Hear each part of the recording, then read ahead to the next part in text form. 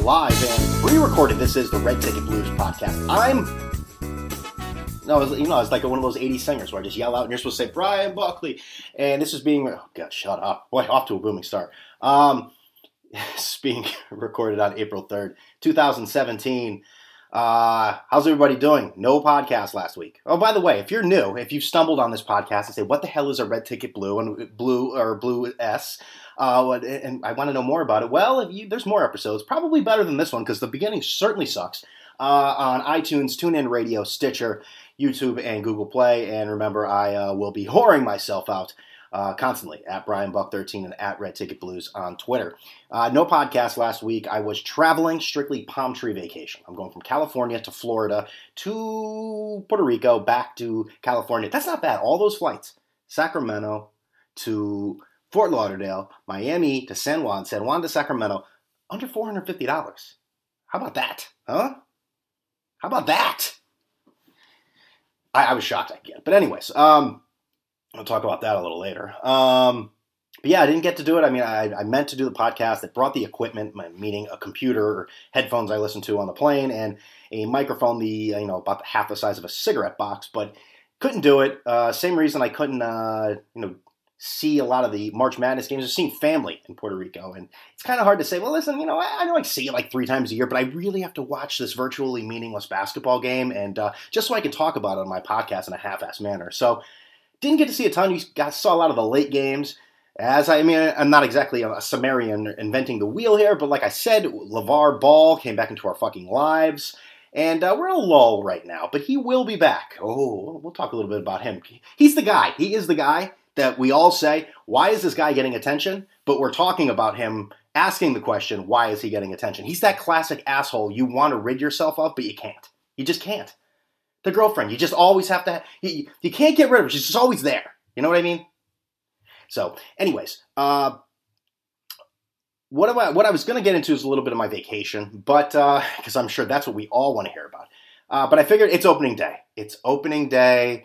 Well, all the sounds that go along with everything. All of a sudden, on opening day of baseball, we all become like Jim Nantz at the Masters. We just totally lose our shit. We're amused by the simplest fucking just nature sounds and just smells and just we breathe it in. We just ingest it, throw it up, ingest it again. We definitely become Jim Nantz of sorts. Hello, friends. Oh, do you hear it? Oh, that's baseball. Yeah, that's right. Oh, God. Wow, this is making my life so much better because I had so little to live for before. But now men are playing baseball with bats and balls, and suddenly I have a reason to get out of bed in the morning. But that's how we are. And I know some people go overboard with it, but I think there is an element of baseball. Imagine Jim Nantz doing fucking baseball. Oh, my God. Ugh. The smell of that cotton candy, Fred, is something that's just...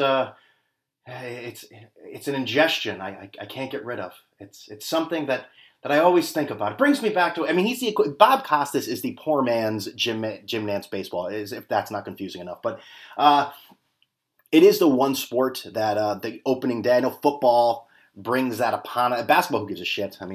Oh, wow, opening night of basketball. Oh, wow, great.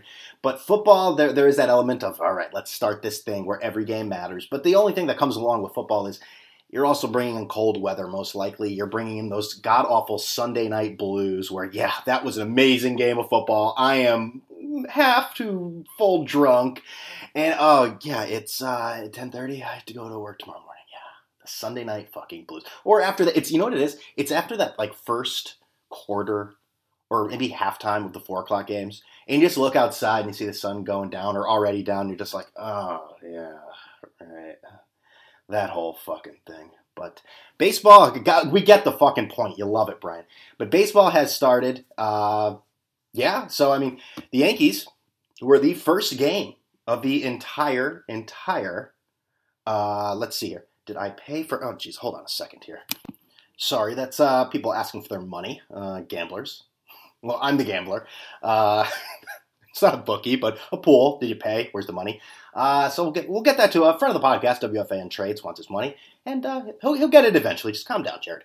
Where the hell was I? So the Yankees were the first game of the entire baseball season, played in the luxurious and always remarkable when you think baseball, you think of the Tampa Bay Rays Tropicana Stadium, the barren fucking wasteland of metal and concrete that should have been demolished years ago. And the Yankees look like shit.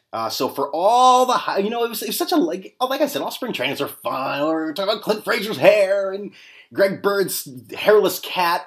All these just dopey headlines that you can only get away with in spring training. You can't get away with that shit in the the regular season unless you are having an amazing season. Greg Bird's batting .220. Let's talk about that hairless cat. So those are the only things going on, but they didn't look good in the first game. We're not going to break down every fucking game, but they did not look good. So they lost 7-2 in the first challenge of the MLB season. The Yankees, I forget who the base runner was. It was Chase Headley or whoever, or was it what's his name, Matt Halliday? He was clearly safe at first base. They reviewed it and still called him out. The call was out and they left him out. The look on Joe Girardi's face. He was pissed, but it's almost like, am I really going to blow my top in the first half inning, the first game of the entire MLB season? He just had this mystified look, like, what did I do? What just happened? What is going on? And just said, hey, well, But they look bad. Tanaka looked like crap. But you see the young guys there. They are there. Aaron Judge is there. I took a very unpopular opinion. I was in the minority with this. I think people are more in love with the idea of Aaron Judge than what Aaron Judge actually is. Aaron Judge is a monster. He is larger than Rob Gronkowski, who was at WrestleMania. I shouldn't care, and people who criticize Rob Gronkowski shouldn't care. He just annoys me. He's not a guy getting arrested. He's not doing anything stupid like that. He's just being a goofball, and maybe he just enjoys being a goofball, Brian. What do you care? Are you jealous? Of course I'm fucking jealous. This is the same guy who hasn't even used a cent of his game check. He only spends money on the endorsements he has. He has not even cashed, well, he's probably cashed the check. He's not Willie Mays Hayes and puts it on a plaque. Or no, that's not Willie Mays Hayes. That was the person who inspired Willie Mays Hayes. That was Ricky Henderson, who his first paycheck. The A's wondered, what the hell's going on here? Why isn't this check cashed? He put it in, I think it was $1 million check, and he put it in a frame, put on his wall to remember it. Where the hell was I again? But Aaron Judge, he did get a hit his first time up. I just think that we're all in love, and he had a good spring training too. But anyways.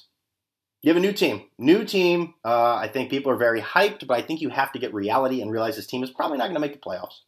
But I was reading some of Fangraphs the other day about, Brian Cashman's been wanting to do this youth movement, sort of reconstruction of the team for years. And it's the first time that the front office has actually accepted it.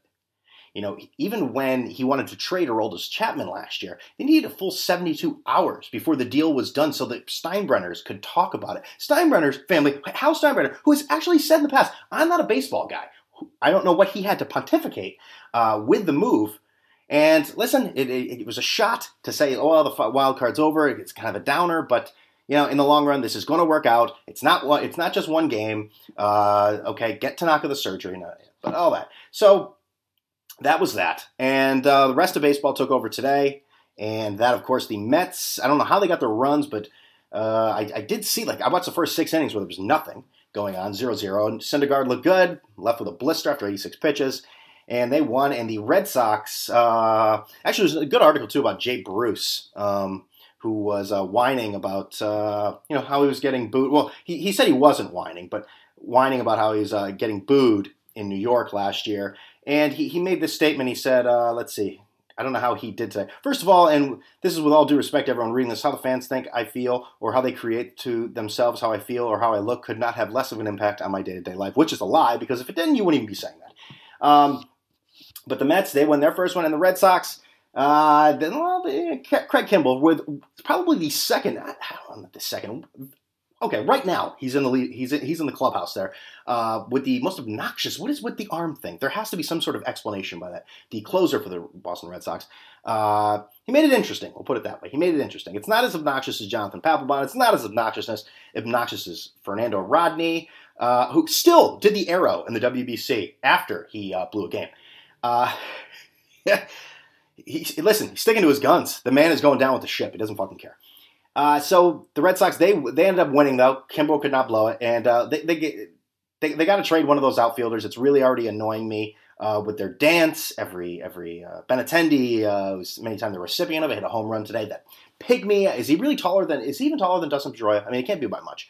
But he hit a home run, and they're always doing some sort of dance at the end of the game, and I don't want to see it 95 times. I thought it was kind of cute last year. They're coming into the playoffs. They're doing this, a hot streak. He's got called up. And now this is a thing. Now we've fully established that this is a thing. So we got to do something there. And what else?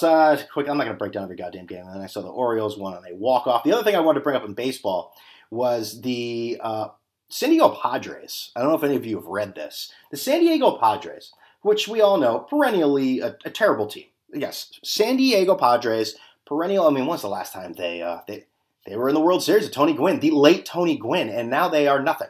And I'm Ron Burgundy. Go fuck yourself, San Diego. I'm sorry, that was just so hacky, but I had to do it anyways. But San Diego Padres, again, a traditionally awful team, and there's definitely a reason behind it now. So first of all, let's look at the fact that Clayton Kershaw, yes, the ace for the Los Angeles Dodgers, actually makes more money than the entire San Diego Padres roster.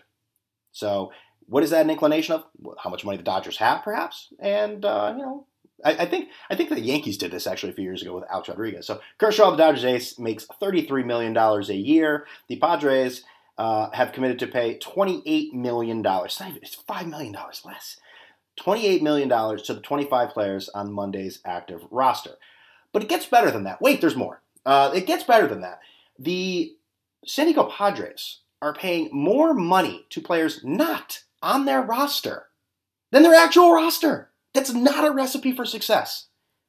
So you hear a lot about this with college coaches when it seems like college coaches it seems to happen the most because there seems like more of I don't even know. It seems like you hear it more in college, I guess. When you fire a coach, get rid of him, get another coach, I think Memphis at one point, the University of Memphis, Memphis University basketball team was paying 3 coaches at the same time. But so the San Diego Padres, all right, let's get these numbers here, have just over $69 million allotted in 2017. 34.6 of that is for players on the team. And did I just say a different number for the other story? They're 2 different stories. But get to the point, Brian. $35 million to people not on the team. That's incredible. Honestly, I saw this on the Comeback website. $6 million of that cash that is going to other people is going to Hector Oliveira, who was acquired from the Braves in exchange for Matt Kemp and immediately released by San Diego. They paid $6 million to a guy. They're paying $6 million to a guy this year that they immediately released. He didn't play a fucking game. Which is another $60 million is going to Melvin Upton Jr., who was traded to the Blue Jays last summer and got released by Toronto over this past weekend. And $11 million will be paid to James Shields, who was traded to the White Sox last year, about a year and a half into a 4-year contract when he signed with the Padres in 2015. And the remaining $2 million will be paid to Jed Yorko, now a Cardinal coming off a 30 home run season last year. The highest paid player on the team is Will Myers, former Tampa Bay Rays young star, is the highest paid player at $4.5 million, a hair above the MLB average salary of $4.47 million. The MLB average salary is almost $5 million a year. Let's see, the highest paid players on the team: Will Myers, Jared Weaver, and Yankee great young Garvis Solarte. Ooh, baby. So those are the San Diego Padres. So next time, whatever team you root for, and you say, "God, geez, they're terrible," just remember you're not a San Diego Padres fan, because that is a brutal existence. Listening to that information. So let's transition away from sports for a second and into my vacation, because it's always great seeing family, but I'll tell you, it was not a pleasant experience on the way. So I had a early flight leaving out of Sacramento, 7 a.m. early. And I'm getting to my gate, and I quickly see that there are about 40 to 50 teenagers on my flight, probably religious, something to do with Jesus. I don't know. When I see lots of people together, it has something to do with some Jesus thing. That's just the way my mind is. And they're obnoxious. And when you're a teenager, you think you know it all. And when you hear older people say, "Oh, teenagers are the worst," say, you don't know what it's like. You don't know what it's like to identify with hip-hop music when you live in a town of 5,000 people. You just don't get it, Mom and Dad. It's not like you were ever a teenager. You don't understand. But I'll tell you, man, those fucking kids, so loud, so annoying. And so, forget all that shit. So we get on the plane, and, everyone's taking their seats, and obviously they don't like their seats. They want to sit with their friends. So it's like almost someone rang a bell as I snap my fingers. And they just all decided to switch seats and sit next to the people you want. There wasn't even an announcement. I mean, the flight attendants they just sat there in awestruck. It was like a stampede. You could not stop this. Right before we were about to take off, there was nothing. It wasn't like, please take your seats, please take your seats. No, nothing. Nothing. So, that finally happens, and I'm just like, oh, God, I'm already half asleep. And it was one of those things when you're in an airport, you feel like you just start drinking at any time. I felt like I should have started drinking. I did bring some nippers with me, which I'll get into that in a second. So the plane is now decided. The plane has a mind of its own. The pilot's no longer necessary.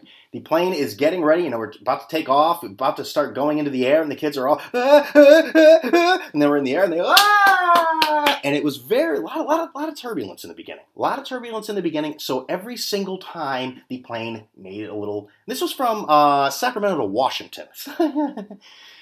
So anytime there's a little bit of turbulence. Oh, God. Luckily, I fell asleep and didn't have to deal with any of that. Maybe they were just as bad, or maybe they calmed down. I don't know. I fell asleep for a large majority of it. But this is where my vacation takes a turn. So I realized I'm going to Fort Lauderdale, and I got about a 3-hour wait there in Dulles Airport in Washington, D.C. I say, I'm hungry. I need to eat something. So I go to, and I'm saying the name of this restaurant because I want to warn others. And I will tell you that, you know what, I said something to this person, this proprietor, this owner on Twitter, no response with what I went through there. So I decided I'm hungry. So I went to Chef Jeff's at the Dulles Airport. And I'll tell you, I regret that decision. I said, hey, Chef Jeff. No, Chef Jeff was not serving drinks. I say, yeah, beer, and can I get a buffalo chicken sandwich? I'm not thinking much. Very quickly, I got a buffalo chicken sandwich. I thought that is way too quick for chicken. Way too quick. So, I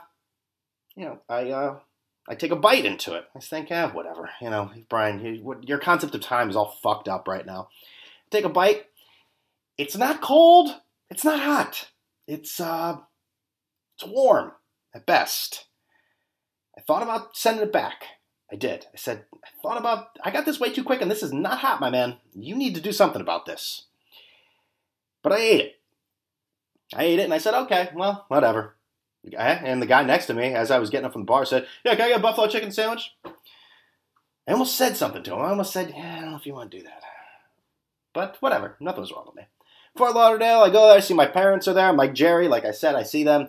My aunt as well. And, hey, it's good seeing everybody. Wonderful. That next day, so basically I did a bunch of stuff in the sense of I ate a ton of pizza, drank a lot, lots of coffee, and lots of fried food. Everything you're not supposed to do when you get food poisoning. So the next day, ate more of that crappy food, drank, and I was at a bar with my parents, and I just looked at my mom and I said, something's not right here, as I continued drinking. Something is not right with the stomach. Yeah, okay, Brian, sure. But I don't think my mom was actually that dismissive. I think she asked what was wrong. But I'm just, come on, it makes the story better. So, that next day, something was not right. And let me tell you something, Chef Jeff, if you're listening. Do you know what it's like going to the bathroom 30 times in one day? Well, it's not as glamorous as it sounds. Because I can tell you, it's awful. And I love my mom, and I love my dad, and I love my aunts, and they are only caring for me. But, I'm sitting there. And many times going to the bathroom. And I get every time getting out of the bathroom, not every time, but sometimes, they'd look at me and say, how'd it go? And I'm just like, well, what do you want me to say?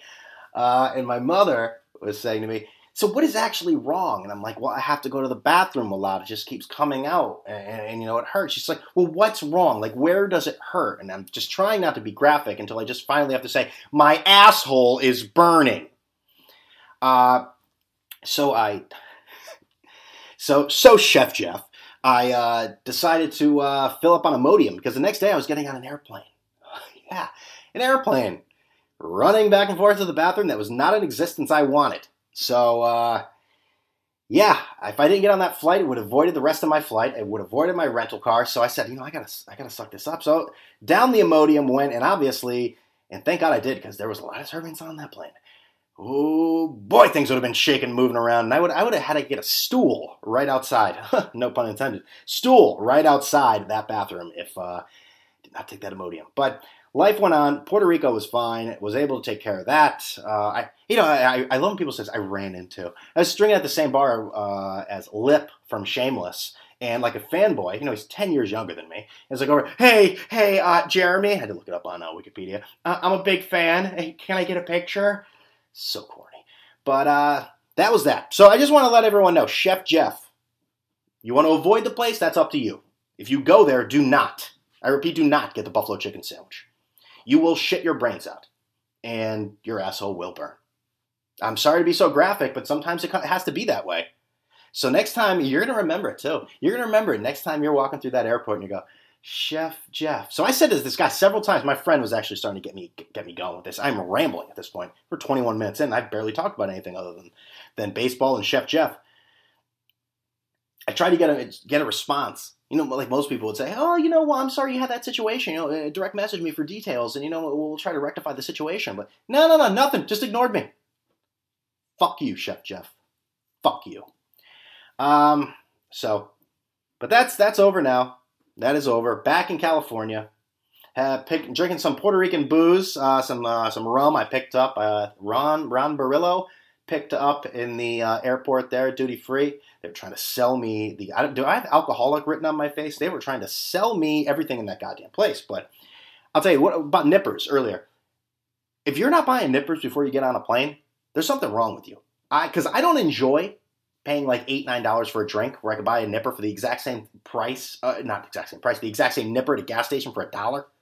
Yeah, I refuse to pay for booze on an airplane. I refuse to do it. It's ridiculous. And even this booze, the drink that I bought at the duty-free shop, I opened that on the plane. Yes, I don't care if I'm getting dirty looks from people, because that's what you may get. You may get those, oh God, look at him. He snuck alcohol on there. Like the lady on airplane, oh my God, how dare you? And then then does coke off the tray table. I refuse to do it. So that's that. That's my vacation. Is anyone still listening to any of this? Good God. So let's move on here. What else are we going to talk about here? The NFL, yeah, Rob Gronkowski, WrestleMania last night.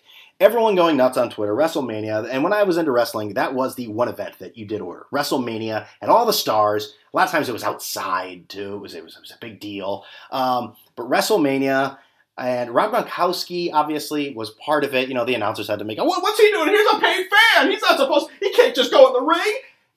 Come on, stop it. But I guess it was approved by the Patriots. He basically went in there, went to a three-point stance, and knocked down an opponent of the other wrestler, who I guess is a real friend of his. But, he ran into this guy. This guy's had, 3 back surgeries since 2009, and coming off the most recent one 4 months ago? The man I don't think he's going to have a very long career in the NFL, but he is milking every cent of that fame, man. I get bored of his antics. Alex Rumeron from WEEI a few weeks ago, we talked about this, and Richard Dice took some shots at him for that. Richard Dice, Sports Illustrated, but it does get a little tiresome. He's not doing anything wrong.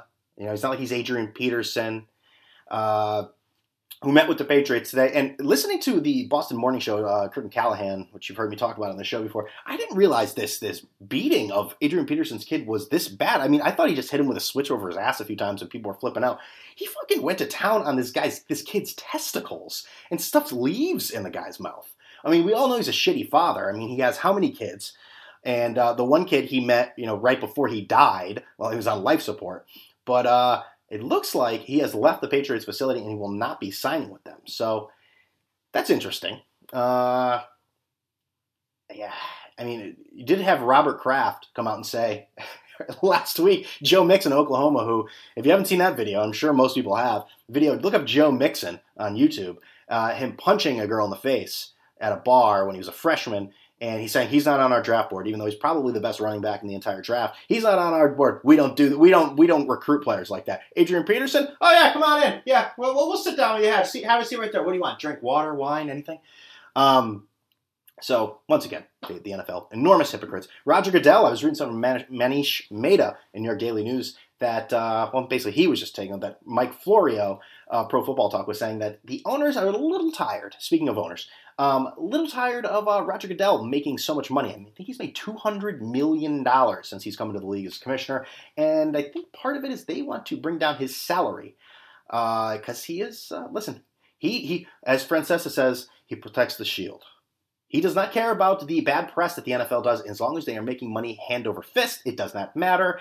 And with that, his money comes in. I mean, at one point, I think his highest was in 2012. He made $44 million. $44 million. That's a lot of money. So that's the NFL. And again, Colin Kaepernick, who the one who I don't care about, but we seem to mention every once in a while. People are still mystified. He is still unemployed. And he's still, listen, I have called the guy a phony 1,000 times. I still think he's an opportunist. However, he's continuing to put his money where his mouth is. He did not buy an airplane to Sudan. Like, let's calm down with that, people. But he did raise a ton of money. I think it was Sudan. And he's still unemployed.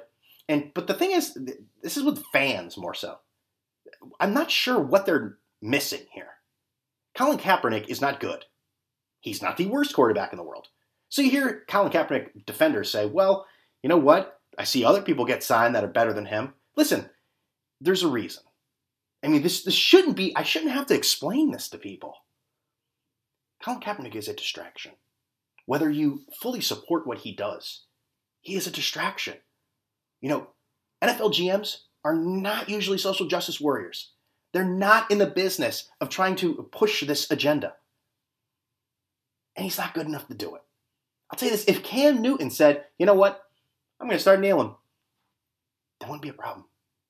You guys got to understand this. He's not good enough to be a distraction. He's not. He's been like the example people like to use is he's like Tim Tebow. Well, in a sense where he's not good enough to be a distraction, yes, you are right. Is Kaepernick better than Tebow? Obviously. Let's not be stupid. Let's not be stupid. This was something, again, this was, moving on from Kaepernick, I should say.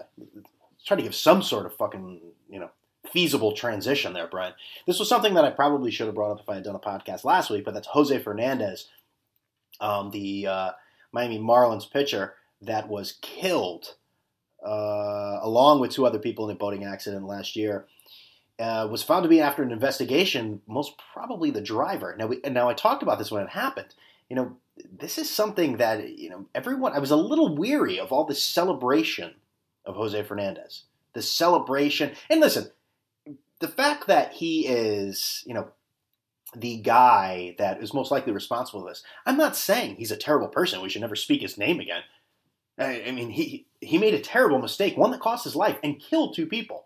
So you have to look at it this way. If Jose Fernandez were alive, he'd be in jail right now or facing jail time. He's a celebrity, has lawyers. So, he probably would still be waiting, but he would probably be eventually in prison. So we have his number retired. There's a street outside the Miami Marlins park for him. So we've gone this way because he died. We glorify him. But if he had lived, he would have been a pariah. He would have been someone that fucked up his life. He would have been a case that said you don't want to be like him. It's strange how things act, but it's strange how things play themselves out. But there's this other element of it that is really disturbing. I guess I shouldn't, in a story like this about death, I guess I shouldn't use the word disturbing. It's more pathetic. And that is the jock sniffery of people, of fans who can't seem to get past the idea that, because they're baseball players, they're not superheroes, okay? I understand that. So I noticed this, when this came out, this report came out and said, well, looks like Jose Fernandez is most likely and probably, responsible for the deaths of these three people, including himself. You see so many people on Twitter go, we didn't ask for this. Why is this necessary? This doesn't bring them back. Are you fucking kidding me? They do investigations when people die. Because he played baseball, they don't just scratch it. What if that was one of your family members? Again, I'm not trying to... From all accounts, it sounds like Jose Fernandez was a very, very good person. A joy to be around. He just made a terrible mistake that ended up costing his life and other people's lives. But the idea that because he played baseball and he smiled and he loved... He was one of those guys where you hear announcers say, that's a guy who just really loves the game. I mean, he just... Listen, I mean, he really just loves playing baseball. He's just a kid. He's just a kid. He loves playing it. Look at him. That's an infectious smile that... the spirit of baseball is running through his veins. Because all of that, you can't see the fact that this guy killed 2 people. We didn't ask for this. This isn't necessary. This doesn't bring anyone back. Why do we need this? It's so unnecessary. Oh, man. I'm sorry. I am. I don't mean to make light of this. The guy's dead. And so are 2 other people. But the idea that you want to dismiss the actions, the irresponsible actions. We've all done dumb shit in our lives where we could have died. I certainly have. And especially, a lot of times, with alcohol involved. But you know what? The idea that because he played baseball, we're supposed to forgive it. It makes me sick, actually. Some of you people have your nose so far up people's athletes' asses. It's ridiculous. It's officially a hate podcast at this point. And I guess the last thing that I want to get into, the UConn women. UConn women, I'll tell you, I was ripping. Not really ripping. I was more ripping Richard Deitsch than actually than basketball itself, women's basketball itself. But, you know, it's kind of funny. I mean, UConn loses. And that's an enormous story. I felt like more people were actually into the finals than ever.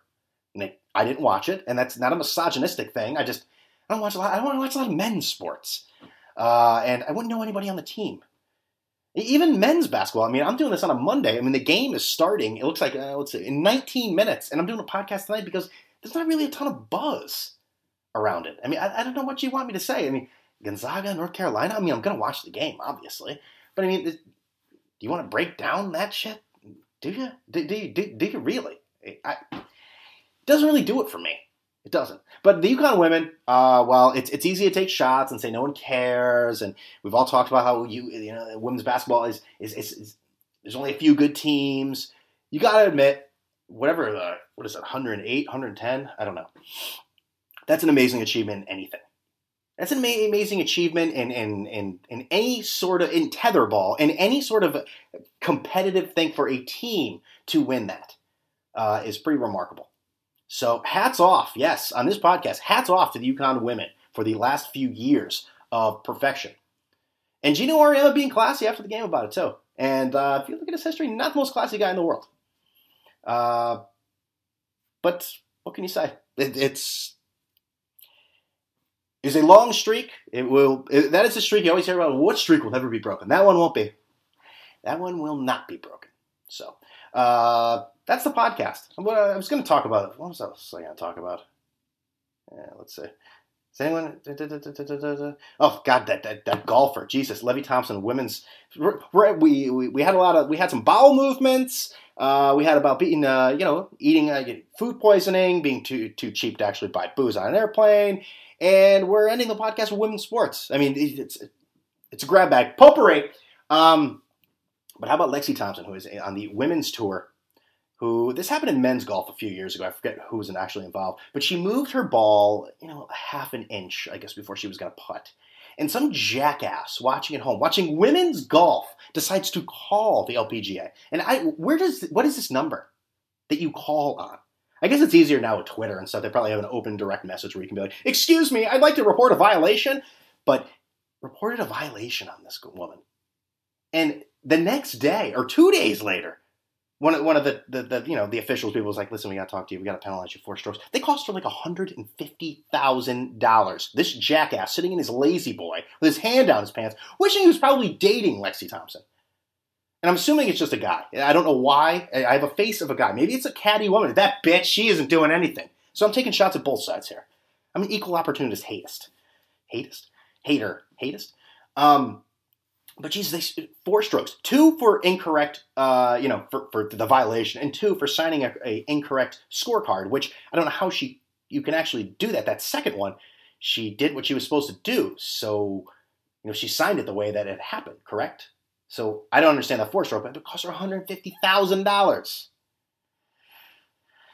Fanboys and anti-fanboys. Fanboys of Jose Fernandez Anti-fanboys Lexi Thompson. I'm fucking just rambling at this point. Remember, you can always listen to the show on iTunes, TuneIn Radio, Stitcher, YouTube. And remember to leave a review. It will only take a few minutes of your time. You don't need to go on Twitter and see if anyone liked your pizza tweet. Because guess what? No one did. They liked my pizza tweet because I have slightly more followers than you. That's why. Neither joke was funny. But just take the time off from that and go to iTunes and put that in. I would appreciate it. Or Stitcher. Whatever one you prefer. It always helps the show. Spread the word. Spread the word. I mean, where else can you find content like this? I mean, Christ almighty. The hell was that noise? I swear, my neighbors. My fucking neighbor. Let me tell you about him. Made me take out my garbage cans. And he says, I have to put them in my garage. I can't have them out here anymore. He's on the Housing Authority Committee.